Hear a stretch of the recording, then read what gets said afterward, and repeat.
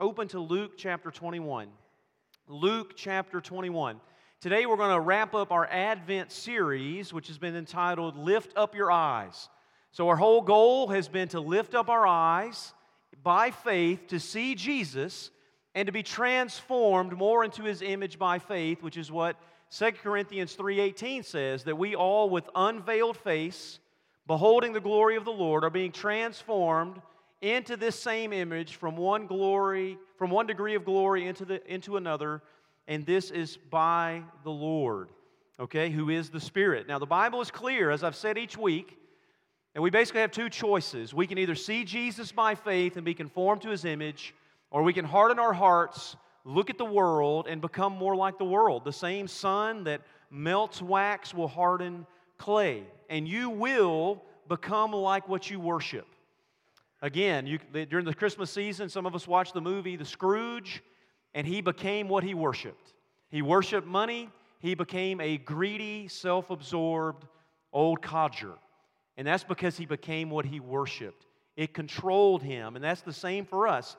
This Advent season, the more intently and more intensely we focus on Jesus, the author and perfecter of our faith, the more we should be conformed to His image. So this morning, we're going to look at Lift Up Your Eyes, for your redemption draws nigh, or draws near. We're going to be in Luke 21, looking at verses 25 through 36. Now, our text today is about the coming of Jesus. And that, again, it goes to the very heart of Advent. Advent means coming. It is our remembering that some 2,000 years ago, Christ came as God's people longed for Him and waited for God to keep every promise that He had made to them. In sending Jesus, all of the promises that God had made in sending the Messiah. So today, we look back, right? We look back remembering Christ's first advent, His first coming. And at the same time, Advent is a time when we join with all of God's people who are now awaiting a second advent. We're awaiting His second coming when Jesus returns and sets up His kingdom and rules forever and brings every promise to fruition that He has made to us. So Advent is meant to remind us of our present situation. All of God's people everywhere in the world right now, all of those who call on the name of Jesus, we are waiting on Jesus to come back. So, as I read our text this morning, here's the main question I'm trying to answer, okay? How do we lift up our eyes and make ourselves ready for Christ's return?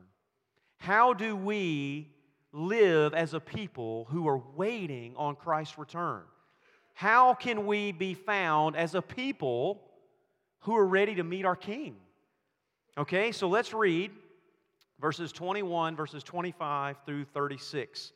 This is what Jesus says. This is right before He's arrested and before He goes to the cross. This is Luke 21, beginning in verse 25. He says, "And there will be signs in the sun and moon and stars and on the earth, distress of nations, in perplexity because of the roaring of the sea and the waves, people fainting with fear, with foreboding of what is coming on the world.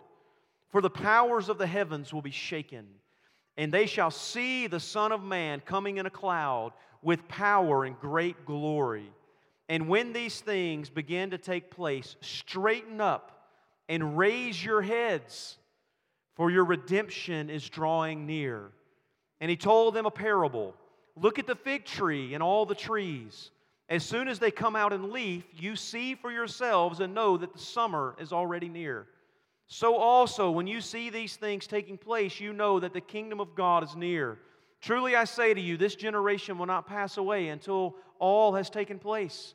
Heaven and earth will pass away, but my words will not pass away." He says, "But watch yourselves, lest your hearts be weighed down with dissipation and drunkenness and the cares of this life, and that the day may come upon you suddenly like a trap. For it will come upon all who dwell on the face of the whole earth. But stay awake at all times, praying that you may have strength to escape all these things that are going to take place, and to stand before the Son of Man." May the Lord add a blessing to the reading of His Word. I have three main points I want to make this morning about how we can find ourselves ready. The first way is this: let us be people sure of the Lord's coming.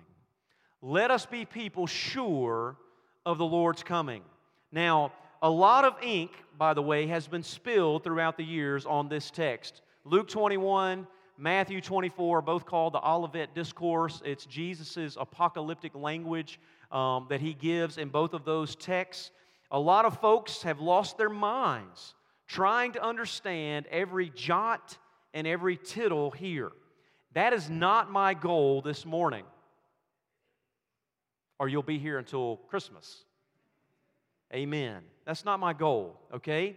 It's good to remember G.K. Chesterton's principle here. G.K. Chesterton famously said, he says, "It is only the fool who tries to get the heavens inside his head, and not unnaturally his head bursts. The wise man is content to get his head into the heavens." So let us not try to get all the heavens into our head and blow our head up. Let's try to get our heads into the heavens and try to see what Jesus has for us. So, let's begin by remembering that the main point of these verses is not to set a timetable. It's not to draw a chart of predictable or to set a predictable series of events where we can say we know with certainty when these things will happen. Jesus in this section of Luke basically foretells two events. Just two. And you can know that it is two events because of the distinction used between two phrases. The first phrase is signs of the age in verse 7 of this text, or signs of the time, some texts say that. And then in verse 20 where Jesus says there will be signs of the end. So you have signs of the time that you're living in time and signs of the end. The first event is the destruction of Jerusalem and of the temple. That happened in 70 A.D., by the way, when Titus marched all of the Roman legions into Jerusalem, surrounded it because of the Zealots' rebellion.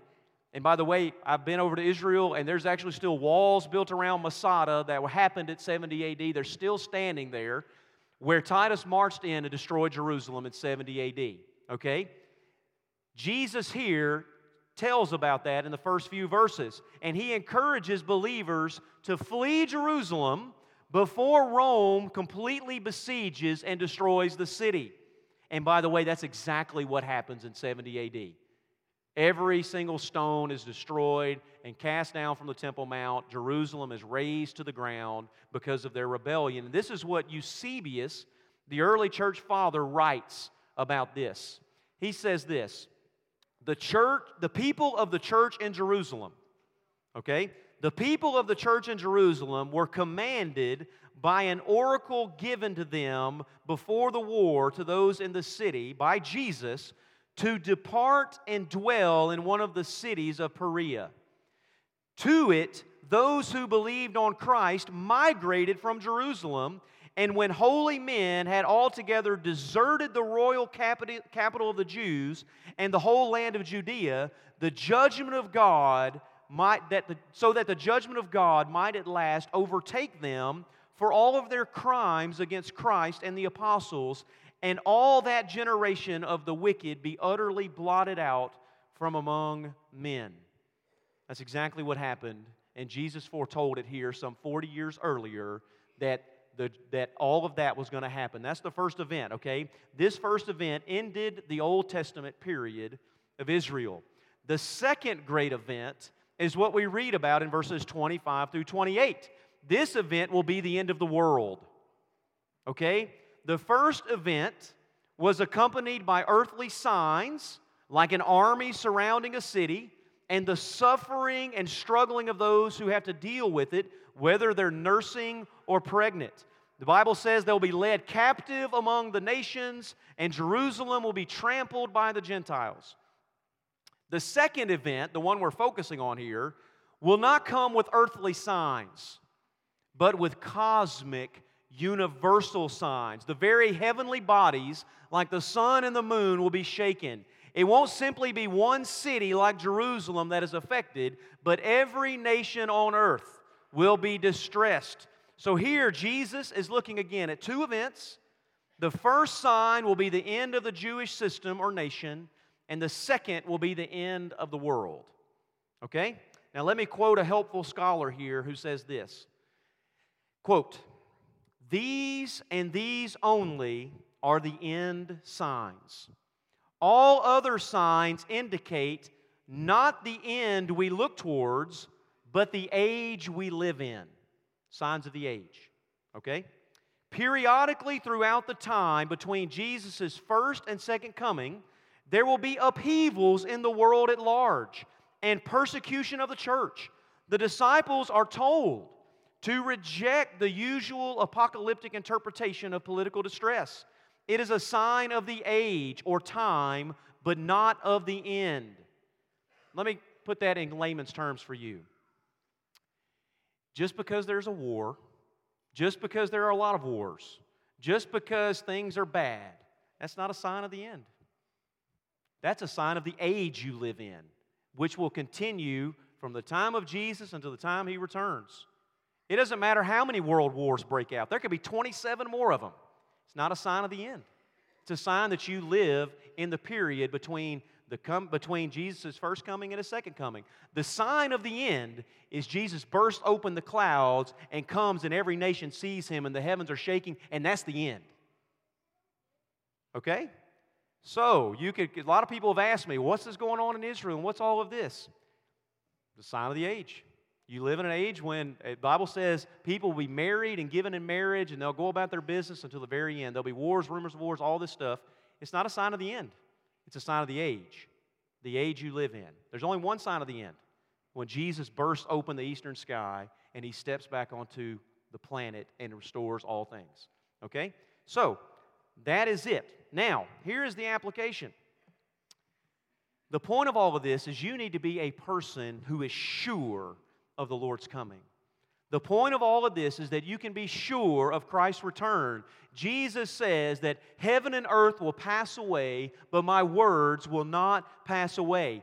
Every word that Jesus has said is as sure as any other promise that has been made. Whether it's the promise of Him going to the cross and dying for sinners, being raised on the third day, or whether it is as sure as the Roman army that surrounded it, the Roman army that surrounded Jerusalem and destroyed it in 70 A.D. after this prophecy. Let us be people sure of Christ's return. Let us be people who are found longing for it, watching for it, waiting for it. And you can tell, by the way, those that live this way and believe this. They understand the world we live in. Second, how can we be people ready? Let us be people sanctified for the Lord's coming. Let us be people sanctified for it. Look at verses 34 through 35. Jesus says this. He says, "But watch yourselves, lest your heart be weighed down with dissipation and drunkenness and the cares of this life, and that day come upon you suddenly like a trap. For it will come upon all who dwell on the face of the whole earth." Now, Jesus tells us here that you need to be watchful, right? You need to be awake. You need to be alert. You need to be sober. You need to be aware of what's going on around you, to the point that you don't allow yourself to be lulled or coerced or tempted into worldliness and sinfulness. Because that's what happens. The cares of the world drag you away, or you think that this is the only life that matters, or this world is all that there is. And Jesus says, if you do, that day will come upon you like a trap. You'll be caught in the net, a bird that just thinks it's doing its own business in the bush, and it's caught in the net. Or like a bear who's just wandering around and sticks its foot in the trap. You'll be caught. Again, Jesus says this day is going to come, and all who dwell on the face of the earth must be ready for it. So what we are called to do is to be a people sanctified, set apart, a people who are watching and living in a way that when Jesus comes, He will be pleased. The hope of the return of Christ is what should encourage us to hold fast to Jesus and to live holy, sanctified, set-apart lives. It should be what causes us to persevere and endure hardship and heartache and even persecution, because we know our Master is going to come and we are called to live as salt and light in this very dark world. And this means, by the way, that as Christians, then this should cause us to live with different goals and objectives than all the world around us.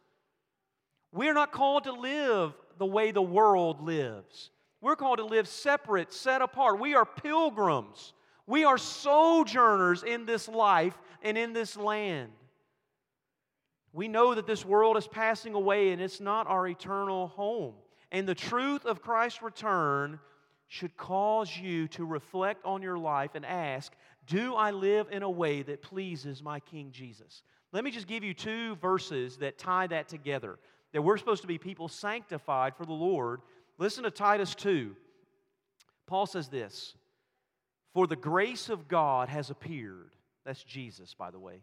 "For the grace of God has appeared, bringing salvation for all people, training us to renounce ungodliness and worldly passions, and to live self-controlled, upright, and godly lives in this present age, waiting for the blessed hope and the appearing of the glory of our great God and Savior, Jesus Christ." Do you hear that? We're to live godly lives in this present age as we're what? Waiting on the glorious appearing of our King Jesus. So we're to live in a way that reflects this truth. We're to be a people set apart and sanctified. John says it this way in 1 John 3. He says, "Beloved, we are God's children now, and what we will be has not yet appeared. But we know that when He appears, we shall be like Him, because we shall see Him as He is." And listen to this. "Everyone who has this hope in Him purifies himself as He is pure." If you have a hope of Christ returning, then you live in light of Christ returning. Now, we all know this. I'm going to speak to you right now to you children and young adults and students. We all know that everybody likes to have fun. We all know that everybody wants to dabble and experiment in things. We all know that people want to sow some wild oats and they want to do things, but here's what they don't want. They don't want to get caught by their parents. Amen? All of you in here that are parents, guess what you used to be? You used to be teenagers. And kids, you might not know this, but a lot of your parents did a lot dumber things than you've ever done. Amen. I have done a lot dumber things than my kids have ever done. Okay? But here's the thing. When I was doing those things, I didn't want to get caught. And I remember my grandmother, she used to snatch knots in me, and she would say, "Would you do that if your mom or dad were there?" And of course not, right? If you were doing something you shouldn't have been doing and you knew your mom or dad were going to walk into the room, that's why you feel so dumb, students, when you get caught. You think your parents are dumb. No, you're dumb. You are dumb. Dumb, dumb, dumb. The point is, if Jesus can return at any moment and you believe that truth, you're going to live differently. The point is, though, you've never sinned absent from the presence of Jesus. He's with us by His Spirit moment by moment. It's just a failure for you to believe that truth. That Jesus knows all, sees all, and yet He still loves you by His grace.